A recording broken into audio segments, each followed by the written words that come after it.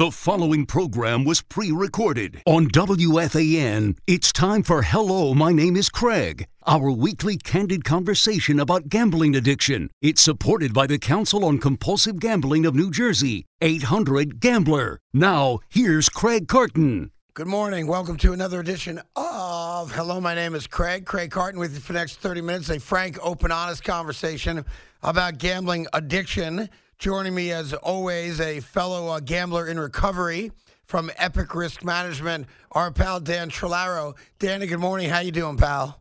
I'm doing well. It's good to be back. I was just out in Idaho for the last couple of days where it was cold and snowy. Nice. You have, I think you've seen damn near all 50 states in the last year, haven't you? My 12-year-old said, Dad, how many states have you been to? I think I'm up to 44, so I've got 6 to go. Well, tell Epic that there's a big problem in Hawaii and you need a month to figure it out. Happy to have with us from North Dakota today, Sloan, who is a gambler in recovery like myself and Dan. Sloan, we appreciate your time very much. Good morning to you. Hey, good morning. Thanks, guys, for having me. And to add, it is very cold here in North Dakota. So, God, you get any snow yet or no? Actually, considering, not really. Kind of weird, but it's nice too. Got it. All right. For the sake of the conversation, if you don't mind sharing, Sloan, when was your last wager? My last wager was October 30th of 2021. Got it. All right. So you're just over a year in, huh? Yeah, it feels great. Yeah, I wonder how bumpy was the year? Was it easy peasy? Did you get through it like it was nothing, or were there moments over the course of the last, to be fair, 13 months now, where you struggled to not gamble? Right. Definitely the first few months, I'd say the first 2 to 3 months, were definitely pretty rocky.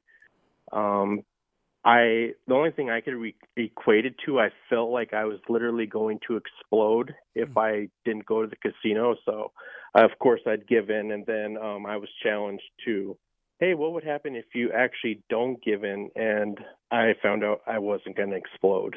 So, after, I'd say 3 months, that's when the fog really lifted for me. When I removed myself from the casino promotion, stopped getting those mailers, with the free money that they advertise, which isn't really free. That really helped.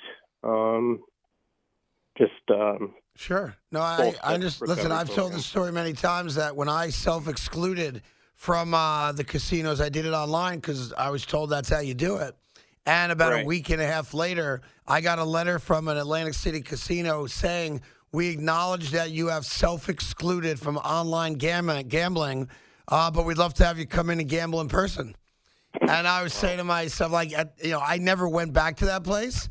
But yeah, the pull was strong. I had that argument with myself. Well, I did the right thing. I'm not going to gamble online. And since they're aware of that and they're inviting me in, maybe I should just walk in the front door one day. And yeah, why not? Yeah, unfortunately, I didn't do that. Let's learn a little bit more about your story, Sloan. How young were you when you first got exposed to gambling and before it became a problem in your life? Well, the funny thing is, I always thought I was about 25 when I really became a serious gambler, or I'm sorry, 23.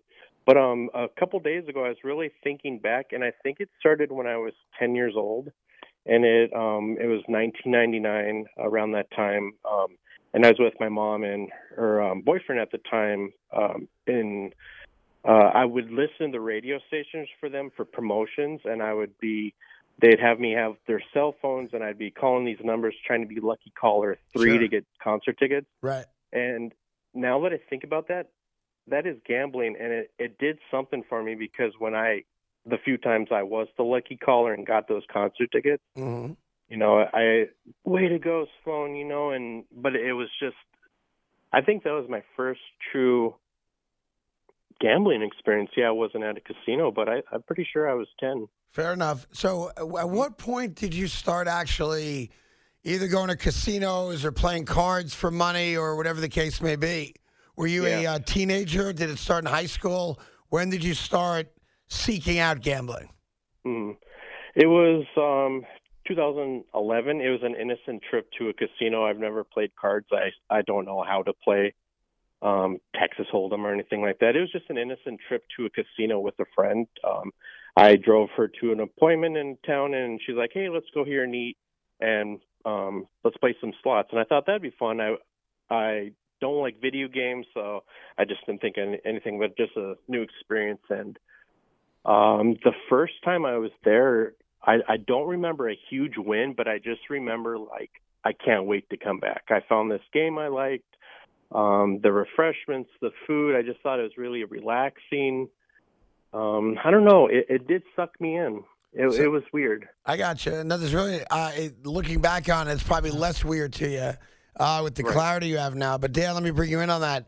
There's a reason casinos smell a certain way. There's a reason, a very calculated reason, why the lighting is a certain way, why there are no windows, why there are no clocks, why, the machines have, bright lights on them and make funny sounds. That is all a very calculated, perfected plan by casino operators after 100 years of research. Yeah, and you said it right. It's the psychology, right? It's the psychology of gambling. It taps into all of our senses, our desires. It's that what if I'm the lucky one? That get rich quick. What if today's my lucky day? And it touches everyone.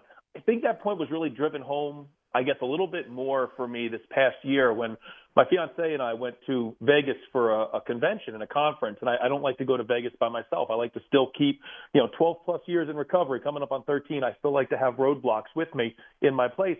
But even Kate, she's not a gambler. Even that, walking through the casino, it made her want to experiment. Sure. So it's such a pull for people, touching on all the senses. And, that's what it does. It starts as a fun time. It starts innocently enough as a form of entertainment. But all of a sudden, given the wrong set of circumstances, it can quickly turn into something that you just can't get away from. Yeah, I used to have what, I refer to now as my casino walk. And I'll never forget it that once, you check into the room if I was staying over. Now I'm making the walk to go down to the cage, either to take care of a marker or to go to the table to get a marker, whatever it might be. I walked at a different pace than I walk in any other aspect of my life. And I would feel when I got to the Egg Harbor Township toll, going down the Atlantic City Expressway, that was always a marker for me. When I got to that toll booth, a warming sensation came over my body. I didn't recognize it at the time. Mentally, I was different. Emotionally, I was different. Body temperature, I was different. And it was all tangible and all real because I knew I was 20 minutes away. I knew I was about to pull into the casino parking lot, and within an hour, I'd be gambling. And I loved how that made me feel. Yeah, it's amazing. They did a research on the brain of someone who was addicted to gambling, and they put him in an MRI scan. And what they concluded was it's the anticipation as much as the participation in gambling. That's what gets the brain lit up. It's not just winning. It's not a money problem. It's an emotional issue. And for people who struggle, it's thinking about it will get you just as excited as actually doing it. So, Sloan, what became your game of choice that caused you so many problems? Slot machines just really pulled me in. Yeah, I have to say, I'm always fascinated by the slot machine player, especially the compulsive gambler who pushes the button or pulls the lever, because to me it never made sense that anyone would process that you're going to win money by playing the slot machine when they're federally regulated to only pay out 20% over the course of an entire year. And I never understood that mentality until I obviously got in the program and started meeting more and more people like you. What was the allure of the slot? Was it the fact that you could long play your money? Was it the bells and whistles of the machine? What drew you to slots? Well, to go back just a little bit about the anticipation, because it leads to this, like payday, Thursday, that gets the juices flowing. And then Saturday, I didn't work the weekend, so I'd go fill up my car and get the pizza. And that's when I really start getting excited when I get on the highway. And then I would think, if I see 15 deer along the way, I'm going to have a jackpot. If I see 10 Jeeps on the way, that is a sign that I am going to hit a jackpot. And I just thought, I haven't been here in 2-3 weeks. This is my machine. Someone just put $1,000 in here. I'm going to win. I just thought it was completely irrational thoughts about a big jackpot. Irrational. Got it. Yep. If I wear my lucky necklace, I'd find a penny on the floor, I'd put it in my shoes. So I thought that is going to help me get a jackpot. So let me ask you this: when you were really at the height of your addiction, and you went to a casino to play slots, give us an idea of how long you might be willing to sit at a machine or various machines in one stay. Would you spend 18 hours there? Would you spend 7 hours straight? Like, what was your play like? It really depended on how long the money would last. Sure. It was on average 4 to 6 hours, I'd say. If I did well, I could stay 12. I never did a 24-hour bender, even though I would have liked to. I just needed my sleep. But I don't know, just looking back at it, yeah, just a lot of time there. I hear you. We're going to take a quick break in 1 second, but we're talking to Sloan in North Dakota, and, of course, Dan Schalauer from Epic Risk Management. This is Hello, My Name is Craig. Back to more of Hello, My Name is Craig on The Fan with your host, Craig Carton, and supported by the Council on Compulsive Gambling of New Jersey, 800-GAMBLER. All right, welcome back to Hello, My Name is Craig. Sloan from North Dakota, and as always, Dan Schalauer, Epic Risk Management. Sloan, I know it's tough to talk about it, especially since you just celebrated 1 year of sobriety from gambling, recovery from gambling, which is amazing. And I just want you to know, before we get into more of your story, you should know that guys like Dan and I are really proud of you. It's a major accomplishment to get 13 months in to our recovery, and it took a lot of hard work to get there. So, you know, I'm sure there's not a lot of people in your life that can relate to it. That being said, please know that there are people like us out here who are rooting for you, and are really proud of the fact that you've dedicated your life to not gambling. It's a big deal, and you should feel proud of that. Yeah, I definitely do. Thank you for that. I'm very proud. I consider it the biggest accomplishment of my life. Awesome. So I hate to do this, but on that note, let's go down to the day that changed your life. Was there a moment where, I don't know, you did something stupid financially or illegally or had a terrible loss? For you, what was that kind of bottom of the barrel moment where you recognized and were then willing to go get help and admit you had a problem? Well, that's the interesting thing, too, because I have been trying to get help since 2013. Okay. The story, lost all my money. Oh, how am I going to pay my rent? I was driving home, wanted to yank my steering wheel to the lake, just to end it all. But I did pull up my phone. I was looking for resources, and I came across a number that I reached out to. So then I was directed to come to an outpatient treatment. That was 2013. You're 25 years old. You think you know everything. So I'd go there for a couple weeks. I would let the dust settle a little bit. They'd help me a little bit, not to keep gambling, but the things they would say, I thought sounded good. And I thought I was very genuine wanting to quit, but that urge was so strong within those 2 weeks when I had money again. I'm sorry, but this treatment is not for me. And, back on my bender. But, yeah, it was so many rock bottoms. And the thing is, you think you hit your rock bottom, but you have that shovel in your hand and you keep going deeper and deeper. And when are you going to actually hit that rock bottom where you can no longer dig, where you end up dead? And you don't need to find that out. What was your story? Well, when I finally decided that I've had enough, it was just so many losses, just broke. I've been in a current apartment for 3 years at the time, and I paid my rent on time 3 times out of 36 months. Wow. I just got so tired. I just remember the last time in the casino, I was down to my last $10, and it was kind of like time stood still. I remember slowly looking around the room, and I said to myself, this is the last time I'm going to be here. And I did play my remaining $10, And when that money was out, I threw my card in the trash and I drove home. But it was just this weird sensation just looking around and. And was that it? Was that the last? Was that the last time you gambled? I did have a slip. It was a little longer than typical. I think I went a month, and then I gambled again. And then that casino, I did a self-ban. I asked security to please ban me, so I had my photo taken, signed papers saying I wouldn't come back to the property. If I did, I could be arrested. And then I believe I did gamble one more time a few weeks later, and then that's when I was done. And that was it. You know, Dan, I want to bring you in on that because that's very relatable to me, and I imagine to you as well back in the day when you look in the mirror and you're mad at yourself because, you know, the money's gone again, or you vowed I was never going to do it again or do it at that level again, whatever the kind of self-conversation is, and we wind up doing it again.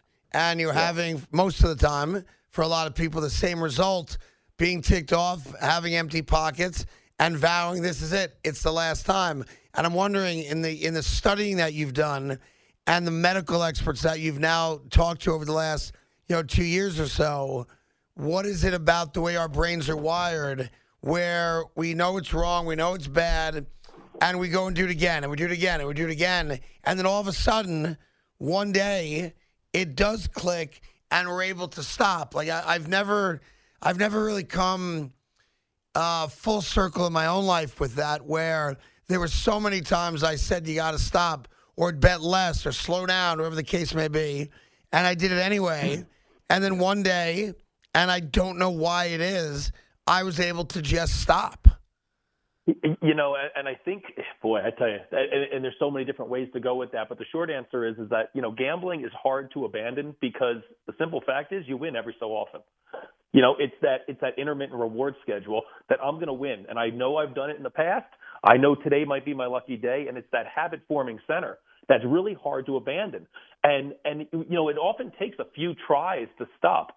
You're going to say, listen, I don't want to do this anymore. Ban me. I don't want to do this. And then a week later, it could be something. You get a memory, you get a marketing ad like we talked about. That's always a huge – marketing is one of the biggest things that sends people right back. Sure. You could be a commercial. It could be this fond recollection, this memory that, oh, yeah, that was a good time. All of a sudden, you forget about all the pain that you've just felt and you've just endured, and instead you get this little seed that says, oh, this could be the right day. Maybe it's a sign. It's the cognitive distortion, that illusion that starts to creep in. There's so many different things that can send somebody back, but ultimately sustainable and long-term recovery starts to happen when you start to create a world where the gambling no longer fits in. You make different friends. You take the steps you need to block yourself and protect yourself. You work. Whatever it might be, you find other hobbies, and over time, that urge tends to diminish, but it's never completely gone.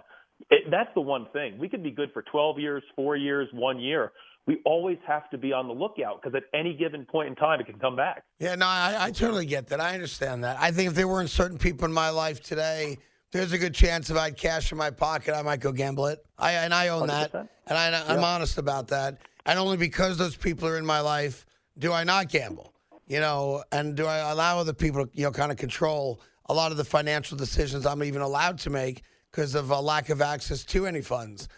Before I let you go, Sloan, I love talking to younger guys about their journey because so many people in our audience are like you. They're younger guys. And I want you to speak to them if you can, based on your experience more over the last year, than the 9 or 10 years before that, because you're in a really good place now, it sounds like. Financially, I imagine you're certainly on the road back, if not all the way back. And for those young guys out there that may have just started gambling or may have just recognized, hey, I've got a problem, I'd love you to speak to the reality of how good life can be once you get to the place you're currently in. All right. Thank you. That's a very good question. I think we have to take it back even farther. If you really want to maintain a life of sobriety, if you have trauma in your life, you like I did, I had a lot of loss. I was a foster kid, things like that. You have to deal with those problems. You just can't quit gambling. If you have this trauma, you have to seek outside counseling and do that work as well, besides like an outpatient treatment center. So I definitely recommend, if you have trauma such as I did, to seek help and like do that hard work as well, because they go hand in hand. If you are in treatment and you slip, remember you could come back. You're not going to get shamed. You're not going to get scolded. You're just going to be encouraged to do better. What can we do to help you? What roadblocks could be put in place? So you were using gambling as an escape from other problems in your life, yeah? Yeah, I was numbing myself. Just so much pain just being there. I didn't have to think about everything. I isolated a lot, and I considered going to the casino and visiting with the nice grandma next to me. I considered that socialization. Sure. Just did you ever actually? I know you referenced turning the car wheel. Did you ever actually try to hurt yourself? No, because I gotta admit I'm a wimp. I did roll my car on the way to the casino, and I did get my car out of the ditch, and I still drove to the casino in that same car. So I could have ended up dead, but I took surviving that and my car being drivable as a sign that I need to continue on. That you were going to win that night. I got let you. me just say something there, Sloan. You just said something. I just want to chime in, and I'm sure Craig heard it too. You're not a wimp. I understand where you're coming from with that, but you're a strong person, actually. Stronger than you realize. I would be remiss if I didn't say something. You're a very strong person. It's really strong to admit and to talk about those things and to not take that, what would seem at the time, the easy way out. And I know, Craig, that resonates with you, I'm sure, because you're both very strong. Yeah, listen, I've been there too. My story is very public about day when I almost did end it, my life. And I would say to you, what Dan's saying is right, and you do need to hear that. Not doing it, and then also dedicating your life to not gambling and fixing the issues you have emotionally, mentally, based on your past, makes you one of the strongest guys we've had on this show. And you need to recognize, and this is one of the stigmas for young men, that what you said, that you're a wimp, or men don't cry, that kind of nonsense, or don't share emotions. And to the contrary, it's easy not to. It's easier not to. It's the guy that is willing to open up and say, hey, guys, I got a problem. I'm going to own that problem. I'm going to cry on your shoulder. I'm going to share my story because I have issues with it. Those are the real men. Those are the guys that are strong. And just think about what you've done in the last 13 months, which is a major accomplishment. A wimp couldn't have done that. A wimp wouldn't have done that, because the easy way out is what you were doing. The hard way out is putting the work in, and it's work. Like I hope I always make this clear on the show, and Dan, please jump in as you want to here, that the day that you acknowledge you have a problem, all your problems don't go away. It's just the first step, the most important step to getting to where you're at now, which is a healthy lifestyle. But you have more work to do. And I want to make sure that's clear, where it takes a lot of work to get to 13 months, to get to more than 4 years, to get to almost 13 years. It don't just happen overnight. And that's the sign of a real man. That's not wimpy at all. Like, it ain't easy. It'd be much easier for you right now to get in your car and go to a casino, because that's what you know. That's your comfort zone. So staying out of that comfort zone and not gambling is something that you should own and wear as a badge of pride, because it's an amazing accomplishment. Yeah, I definitely am thankful for being a compulsive gambler. I wasn't at the time, but my big thing is, when I would clam up when I was sharing my story, I would not cry. But now I let it out. I'm crying. There's 2 minutes of silence because I can't talk. That has been great for me. I'm not afraid to show emotion. Good. And I think all compulsive gamblers, or anybody in addiction, they are strong because they haven't ended their life. They may have found something to cope and numb themselves, but they're still going. They haven't, ended their life. So that's a strong person. And then just all the work that goes into planning these trips to the casino. How am I going to move money here to there to pay bills? And there's a lot of work that goes into that. And, Yeah, it might, from the outside looking in, it might look like a weak person, but it takes a lot of strength to continue on in a weird way. I want to say I really appreciate you coming on today. And if you ever need somebody to reach out to, I'm here for you. Dan's here for you. And stay on the right path, kiddo, because you're doing the right thing. You're in a good direction. And, 13 months will become 16 months, will become 18, will become 24, et cetera.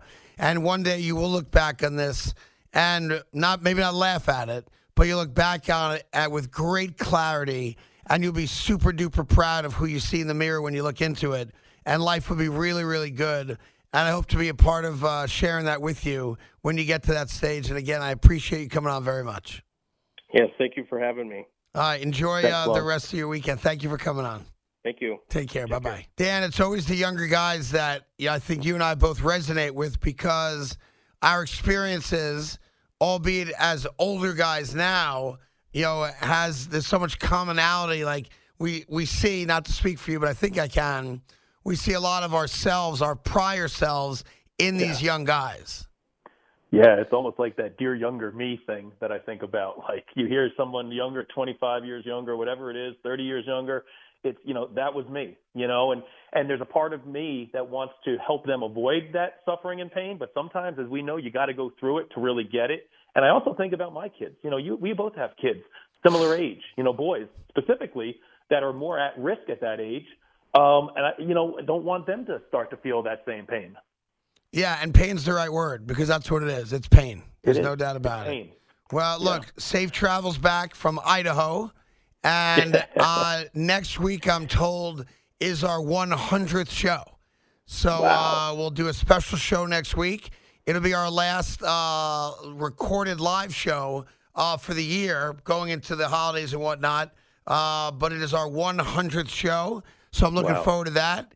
And we'll have some celebrating to do when we get to next week. Enjoy the rest of your weekend, pal, and I'll talk to you soon. Thank you, brother. You too. Have a great week. All right, there's Dan Trillaro. Check him out at Epic Risk Management. You got Joe and Evan next.